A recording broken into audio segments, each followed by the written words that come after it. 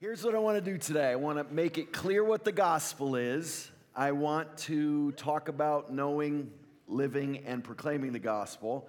And then, like I said, I would love to dive into talking about that with any questions you have. Then I would love to talk about any questions you have about the Daniel theme that's been developing that I got to preach a couple of weeks ago here.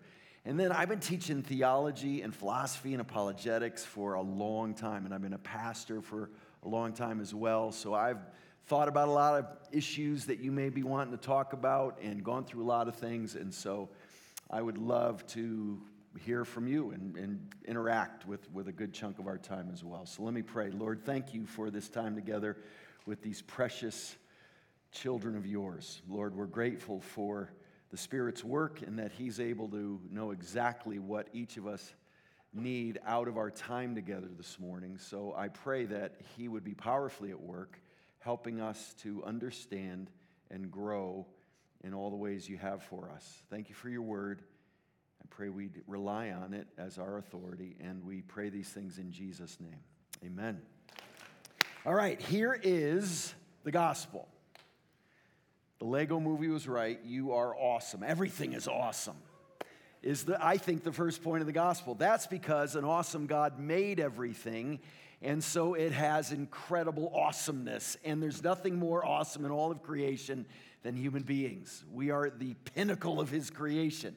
And so you need to start off realizing that God made you in your mother's womb, knitted you together, fearfully and wonderfully made, and He made you for Himself in a relationship with Him to glorify Him. That's the first point the Bible makes about everything. Then we need to realize that we don't all boot up in relationship with God, glorifying Him. The Bible says that we all fall short of the glory of God because we like to be our own gods. We don't like God telling us what to do. We like to be our own boss. And that's how we all start off. We all, like sheep, have gone astray. Each of us has gone his own way. No one is righteous, no, not one, the Bible says. So that means we need a Savior. And thankfully, God didn't leave us in our sinful condition. He sent the eternal Son of God to become a real human being and walk our streets and live a perfect life of obedience in place of all our disobedience. And He died a perfect sacrificial death so that we could have our sins forgiven. And then He rose from the dead and conquered sin and death and hell and validated who He was as the Son of God who represents us in His life, death, and resurrection. And then you are able to be completely forgiven and righteous in God's sight and have an abundant life and an eternal life when you turn from your sin and your self-righteousness to God's perfect provision in His Son, and you lean all your spiritual weight on Him. And that starts a new life as a new creation in Christ, and Jesus now is everything to you. That's the gospel. And that's what that's what you've come to understand about God, yourself, how you have a relationship with Him, and what life is all about, that's when you call yourself a Christian. And then you live that out every day of your life. And when you live that out every day of your life, it means you're not only a forgiven, righteous child of God, it means that you're a minister of the gospel. You know, when I got to preach here every summer for many years now, and a couple weeks ago on the Daniel theme, and I saw students ministering to each other, it was one of the most encouraging things ever.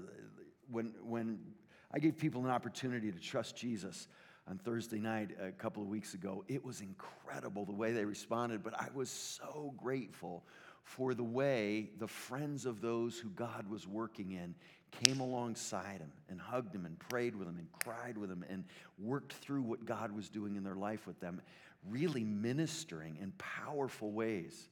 I had one youth pastor come up to me and said, I felt like I didn't have anything to do because my students were so on the job caring for each other. It was just beautiful. He actually showed me a picture of his students praying with one of the guys who had trusted Jesus that night. And he and his two youth workers were just in the back with their arms folded, watching his students not just work with God, but work with each other. It was beautiful. And so we have to take seriously our privilege of being ministers and priests to our God. We all get to help other people see who Jesus is. In these two verses from Colossians 1 that we have up here are incredibly helpful to me as I think through what it means to live out the gospel and proclaim the gospel. And just these two verses from Colossians 1. Him we proclaim, warning everyone and teaching everyone with all wisdom, that we may present everyone mature in Christ. Paul then goes on to say, for this maturity in Christ he's seeking in the lives of other people, I toil, struggling with all his energy that he powerfully works within me. So let's just walk through these two verses a little bit at a time. First it says, him we proclaim. It's all about Jesus. Now, you may have heard that a lot in your life, but it's easier said than done. It's really easy to even have me up here saying it's all about Jesus, but it could very easily, in my mind and heart, be all about me. And you may do the same thing in a performance mentality, in this earning something maybe from God and even from other people. It's really easy to make it all about us. And American Christianity has a bad case of self-centeredness, of human-centeredness in the way we even go about Christian ministry. And so we've got to make sure it really is about exalting Jesus, proclaiming Christ. Him we proclaim. You know, I moved here from the Northeast, where the average church in New England is about 70 people. Just a fraction of the size of this group right here. That's the average church. In all of the Northeast, there are 5 churches bigger than 1,000 people. It's unbelievable how different the subculture of Christianity is in the Northeast than it is in even California. People in the rest of the country think California is this crazy liberal place. There are lots of amazing Christians here in great churches and ministries. But it was wild when I moved here. It was wonderful, but it was also interesting because I had never even known a celebrity pastor, right? I had never known these big mega churches. The average Christian in New England drives 40 minutes to get to her church. And so we don't have big name pastors. And I moved here and I'd say to Christians, hey, where do you go to church? And usually they'd say, oh, I go to Joey Thomas's church. And I'd say, who? And they'd wonder if I was a Christian. Right, because I didn't know their famous pastor or their famous worship leader. And we didn't have smoke machines at our churches in New England, right? We didn't have even very good musicians at our churches in New England usually. But it was important to us to identify with each other, not based on those kinds of cool, more performance kinds of things, but the fact that we love Jesus in an increasingly hostile culture. So you'd see somebody completely different from you in the supermarket, and it didn't matter. You had all these differences in your hobbies and even your age or your personality or your job, but you'd say, hey, how's it going? Because it was about Jesus. It wasn't about all these things we tend to differentiate ourselves based upon, even in the church. And so we've got to realize it's about Jesus. And so when you think about how a ministry's doing, how a church is doing, how Hume Lake is doing, how I'm doing this morning, how Chris Brown's doing in his preaching, is it really about Jesus or is it about the dude or the ministry even? Because you can be saying it's all about Jesus, but the subtext is completely, aren't we awesome? Right? And I said we are, but it's all because of God, and it's all because of Jesus, and so he needs the attention. It's got to be ruthlessly committed to exalting Christ, because it easily becomes about us. And so is this ministry, is this movement, is this claim to revival about Christ? That's the first thing. The second thing I want you to notice is that word proclaim. It's a really important word. That word proclaim is a great translation of that Greek word. In other related words about what we verbally do with the good news of Jesus Christ, who came to take our place, are these kinds of words: preach, proclaim, declare, announce. They're confident, bold, courageous, assertive words. I know it's not cool these days to be that way. It's cool to be cynical. It's cool to be apathetic. It's cool to be dispassionate. God doesn't think those things are cool, especially when it comes to the good news and to his glory. And so to be enthusiastic is vital for us, and that means we preach with boldness. Do you know what adjective, remember English, what adjective is used to describe the disciples more than any other in the book of Acts as the church is getting rolling? It's not love. You'd think it would be. Do you know the word love doesn't even show up in the book of Acts? Now, 1 John makes up for that all by itself. And so I'm not saying love isn't central to who we are, but as the church is getting rolling in the book of Acts, the word used to describe the disciples more than any other is bold. It says things like when they saw the boldness of Peter and John, they knew they had been with Jesus. And so we need to recapture, even in an increasingly hostile culture, a boldness, a proclamation. The main word we use for evangelism is share my faith. I don't think that's a helpful statement relative to what the gospel really is. It's preaching Christ. It's proclaiming Christ. It's making him known. Yes, I have a story. I have a faith in him, but that's actually not the thing to be in focus. It's Jesus. I want people to know Jesus. And so we proclaim, and then this is an important idea, warning everyone. When you hear warn, you think what? Judgment Day. Biblically, warning language is almost always talking about the coming judgment. Now, this is really important. Listen, this is so important. The Bible has what we would call a linear view of history. It's heading somewhere in a direct line that's linear. Remember geometry? And other world religions, especially in the East, have cyclical views of life and reality.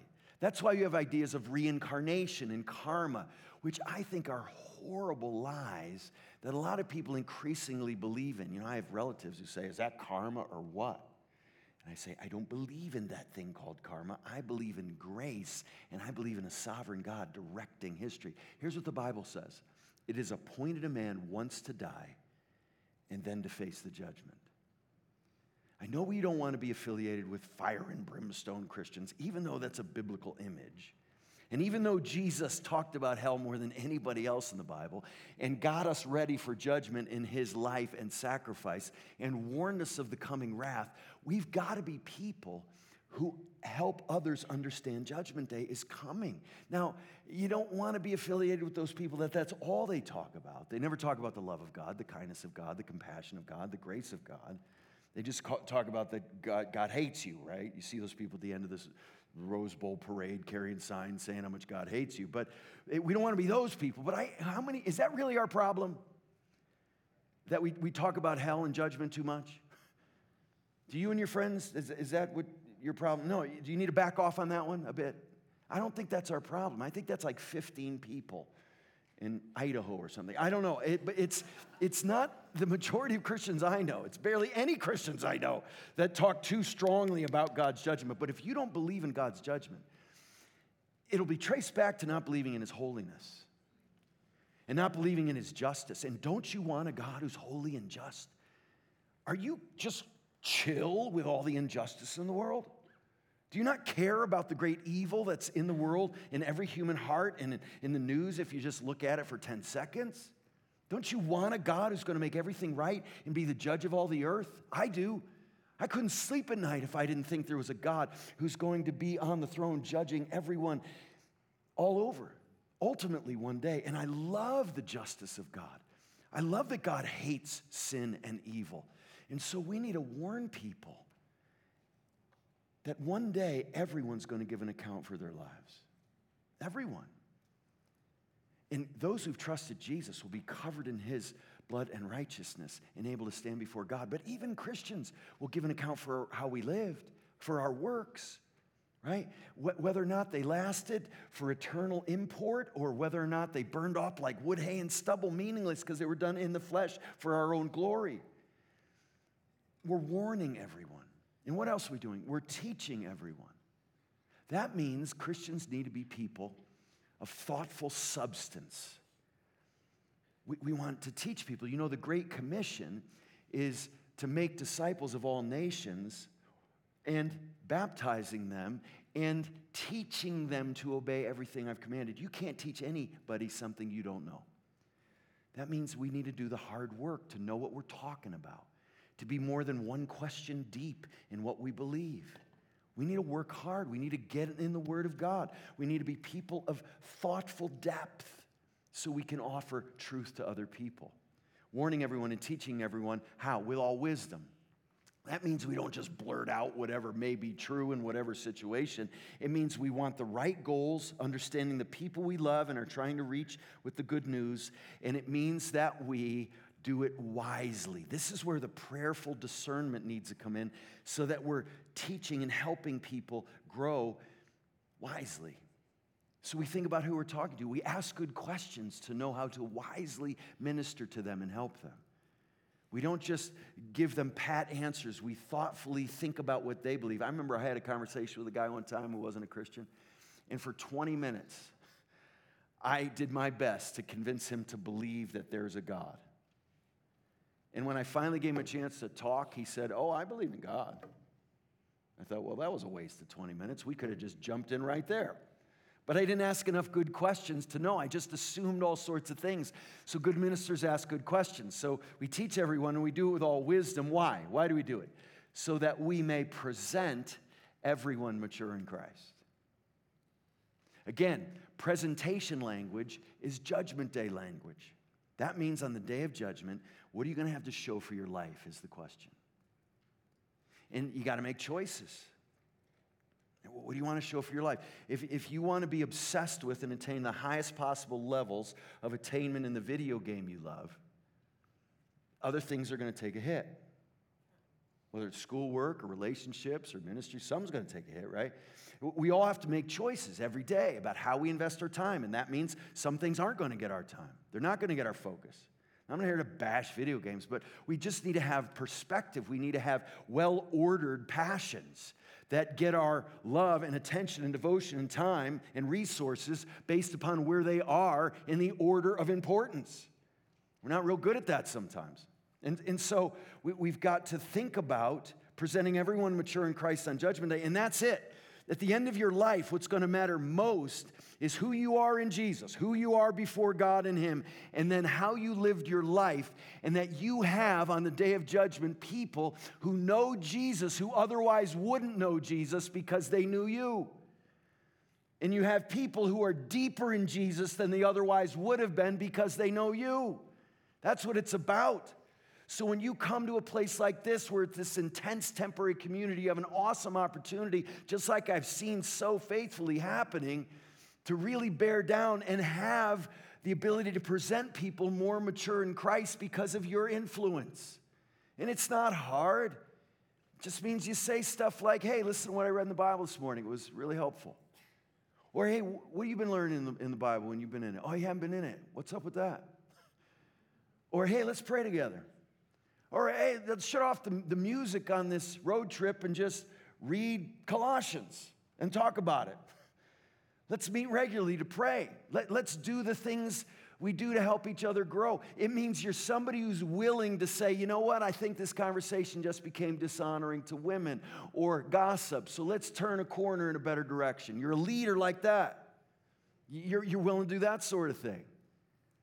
And you are a benefit to other people. And so on the day of judgment, you're able to present others more mature in Christ. That's the goal of it all. Now, I want you to notice something. See these everyones? Warning everyone, teaching everyone, that we may present everyone mature in Christ. Those are in Greek, which is why they're translated in English. And that means there's a comprehensiveness to this. There's not just those who people expect you to be a minister to. It means you're constantly investing in having an influence. It means you can have an influence just in passing with somebody who gives you your food at McDonald's. Maybe with a smile and a thank you that's genuinely grateful. Maybe it's just with a kindness to you as you go around blessing people. Maybe it's an occasional, "God bless you," or "Isn't God good?" Just in passing sort of influence, but those more in your sphere of influence you dive into more intentionally, more meaningfully. There's a comprehensiveness to this. And there's hard work to it. That's why Paul says, "For this I toil, struggling with all His energy that He powerfully works within me." So the first thing to know is ministry's hard work. Sin is something deep within us that God has killed off if you trusted Christ, but then we begin the process of slaying it on a daily basis together. And Satan prowls around like a roaring lion, the Bible says, seeking whom he'll devour. So we're in a war, people.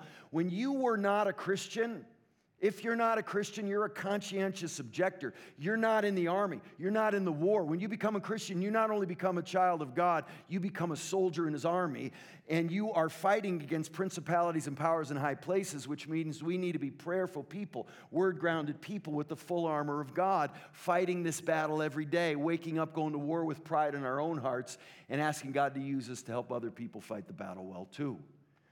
And so we take that seriously. And we want to do it with all wisdom, but we want to do it realizing it's hard work. It's hard work. Just know it's hard work. But what do you finally do? You rest in the Holy Spirit's work.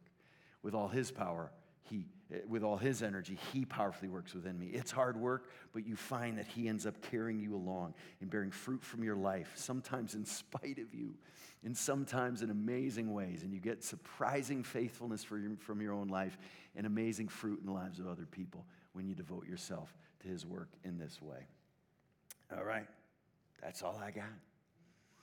Yeah, thank you. Thank you. I mean, just that. Tell me your name. No, and who said amen? Yellow. Did you say amen, Levi? Thanks, Levi. See, that's just encouraging. He was enthusiastic. He expressed what he was thinking. He encouraged me. I said, he's awake. Yes, it's beautiful.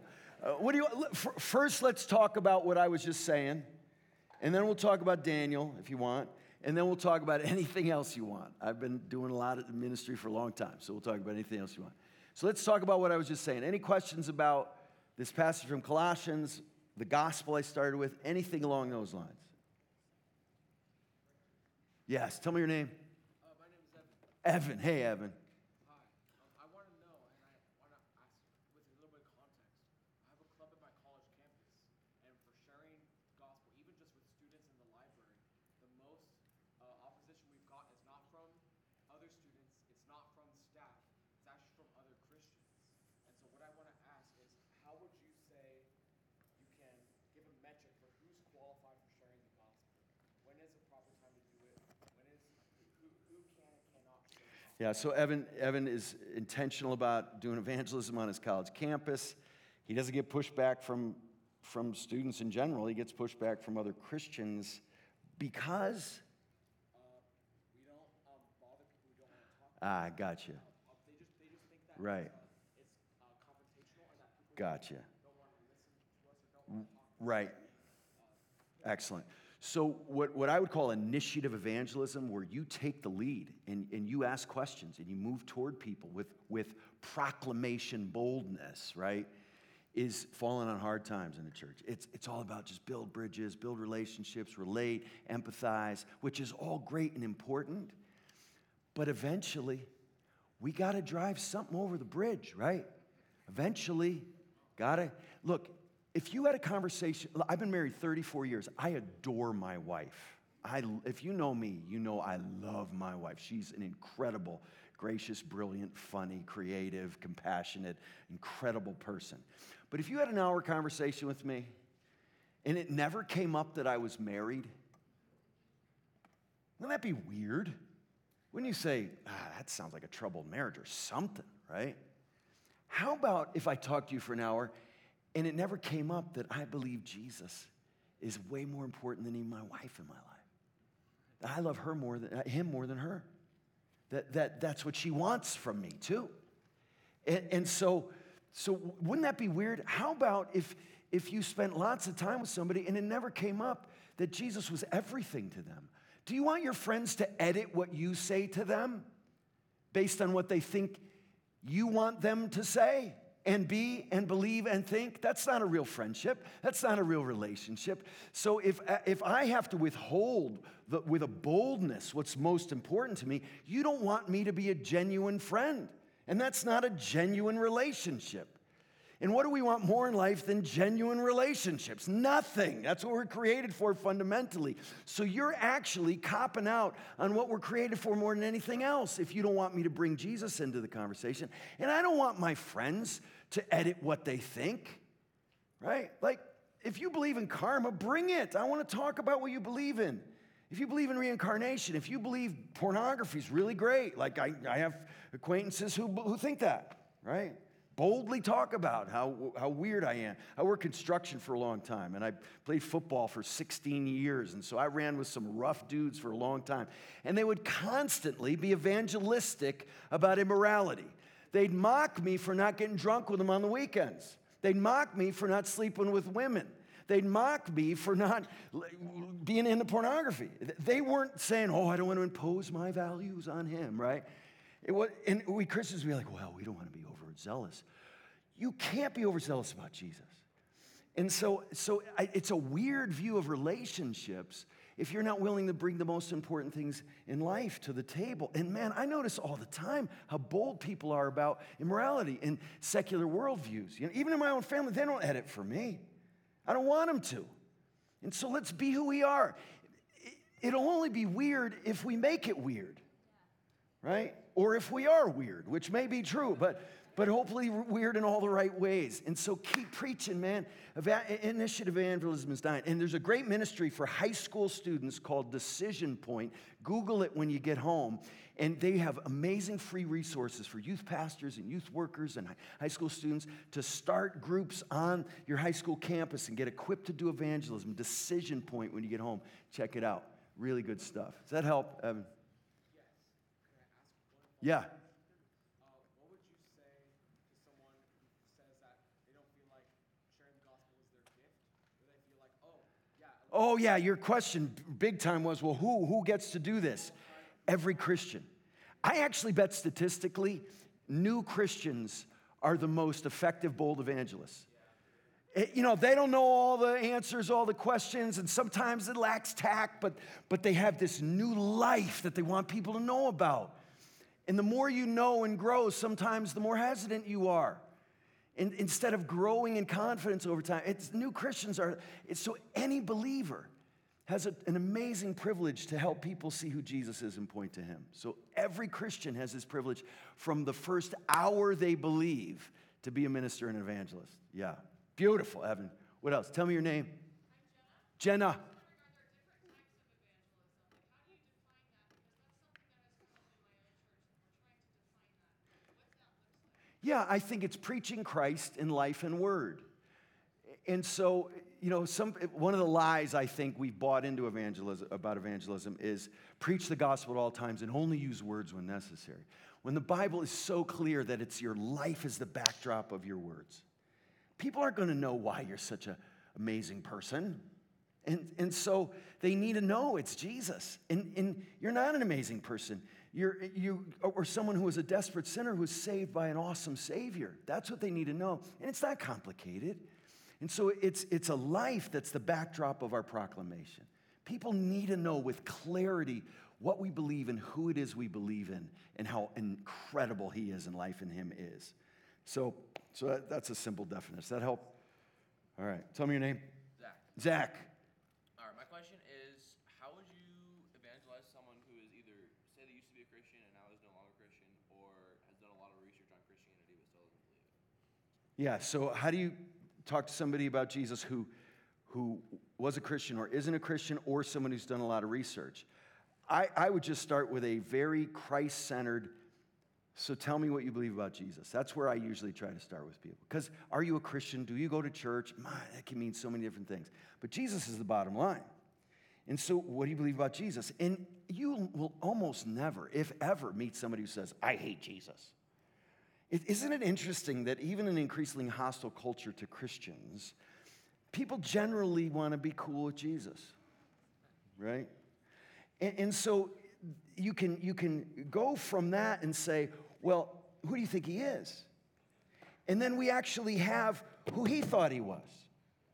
And if you're going to respect this Jesus you want to be cool with, you got to believe he is who he says he is, or think he was a nutcase, right? Who thought he was God, who died for the sins of the world. Who does that if it's not true? So don't say Jesus is a great, admirable figure. C.S. Lewis a long time ago said he's either Lord, liar, or lunatic. He can't be anything but one of those three. And so I would try to go there and get down to who Jesus is the bottom line in all my conversations. I'll talk to you about dinosaurs and cloning, but I want to talk about Jesus mostly. Excellent. Tell me your name. Nathan. So Jesus said, "Don't blow your Yeah. One of my friends, I've been trying to like minister to him, but he's been like made it clear that he's like kind of passive about it. Yeah. So how do I know when to like stop wasting my, not wasting my time? Yeah. But, like, there's other people Yeah. are more interested in. Absolutely. So Jesus says, don't throw your pearls before swine. And so there are people who just show no interest, feel like you're beating your head against the wall, and maybe there's a better investment of your time and energy and resources in someone who seems more receptive. And that's a legitimate question to ask. And that's where the with all wisdom comes in. Would you leave that Colossians passage up, guys? With the with all wisdom. That's where you need wisdom to say, I'm not giving up on this dude. I'm going to pray for him every day. Nobody's beyond God's reach. Even if he's apathetic, even if he's pushing back, even if he's cussing me out. Right? I had a guy I lived with in college. I didn't do anything. I walked in. They had a big party in my school, my big university. Everybody in my house was drunk. I came back from the library. I walked in, and one of my guys I lived with, he says, "What are you looking at, you blankety blank Christian blank?" And he didn't say blank. And I just thought, where did that come from? And that didn't make me back off for him. It made me bear down even more. But prayer is the foundation of all ministry, including evangelism. E.M. Bounds said, don't go to men about God until you go to God about men. And so don't ever give up on anybody. And at the same time, never quit, never stop praying and being intentional. But you have limited resources and time, too. And so to even say, you seem really unreceptive to this, and that breaks my heart. But I want you to know, I'm not giving up on you. I'm going to keep praying. But I'm going to leave it to you to bring it up again, because you obviously don't like it. You can have honest conversations. Let's be super honest and straightforward with people.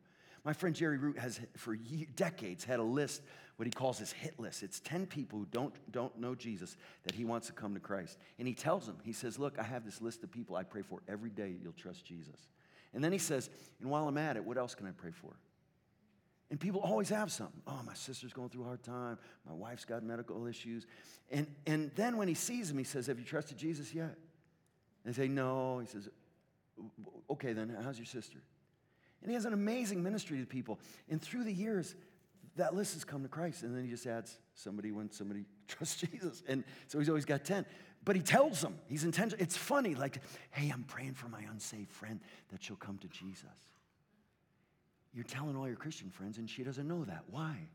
Right? Let's just be straight up with people about what we think, what we believe, and let them understand that we can think you are missing life in Christ, and we love you. It doesn't mean we think you're some horrible person, because we used to be dead in our sins as well. We can completely relate to where you are right now. And so it does take wisdom and discernment to know how to invest the limited resources we have. But I do want to say, never give up on anybody. Or the Apostle Paul would have been a completely lost cause, right? Until Jesus knocked him down on the road to Damascus. One more question or comment. Tell me your name. John. You mentioned you worked in construction. Yeah. I also worked in construction. Nice. I can relate to those rough guys you're talking about. I'm curious, what was your philosophy, or maybe some things that worked for you when preaching the gospel to them, or how fighting that temptation of wanting to fit in, wanting to get along with the guys. Yeah, so it's beautiful when you get to work with people. There's nothing like working with people. You can have coffee, but when you're working together, tensions rise, mistakes are made, forgiveness is necessary, grace, patience, kindness, consistency, showing up on time. So it starts with working hard. So my son Isaac is on staff here all summer, and it thrills my heart when I meet people and they say, "You're Isaac's dad." That's what I'm known as around here. You're Isaac's dad. And I say, yeah. And he said, and one person said to me, he works harder than 10 people. He's our best work. Everybody loves working with Isaac. Well, now they're Christians he works with, but even then, right? He's having an influence. He's being an example in who he is and how he works. I mean, preaching how great Jesus is and then showing up late every day. Being slothful, being lazy, expecting everybody to make up for your mistakes, that's a bad witness. So it's got to start with who you are and just how you work. You set the stage. You set the bar for showing people what it means to work with all your might to the glory of God. That's the first thing. And so you want people to love having you on their crew, even if you're green, even if you're a rookie. But then, over time, people may still think you're some weird throwback from a previous age or something because you don't do all the stuff they do. But over time, my life and their life started to have a contrast. Like, they'd make fun of me for not going drinking with them, but when they're hanging out of the back of the truck, throwing up on the way to work because of the previous night, my life's starting to look pretty good to them, right? And because I'm feeling good. And so you can just say, wow, there's something I find attractive about this dude's life, right? I don't know what it is exactly. He keeps saying it's Jesus, and I don't quite get that. But over time, I mean, I had guys who, one of the guys I worked with, I'm talking 30 years ago, 35 years ago, met my sister-in-law at an airport, made the connection, and he said, you know, we used to make fun of him, but he was an amazing guy. And so all these years later, he remembers, right? And I was really bold because I remembered saying, these guys mock me for not getting involved in sin. Why am I timid about inviting them to church? Why am I timid about saying how great Jesus is? Am I so concerned about my reputation or an eye roll or getting cussed out maybe, which happens a handful of times compared to thousands of people being interested? So it's just a case by case. People need to know you love them. You're curious about them. You ask good questions. You take interest in their lives because most people don't. So just being somebody who loves people and then tells them why it's because of Jesus, he loved me first, can have a huge impact. One of my best friends in college was Mr. Connecticut. He was a bodybuilder and an amazing football player, but he was wild. Glenn was crazy. One of those, I don't know if you know a dude who's just crazy, hilarious, and reckless. And he would hold me down. We were on the football team, and he'd say, cuss. And he'd tell me cuss words he wanted me to say because he thought it was hilarious that I didn't swear. And so, but we had a great relationship. We were out of college 15 years. We hadn't talked to each other. He calls me 15 years out of college, and he says, you know I only have my mom because my dad committed suicide.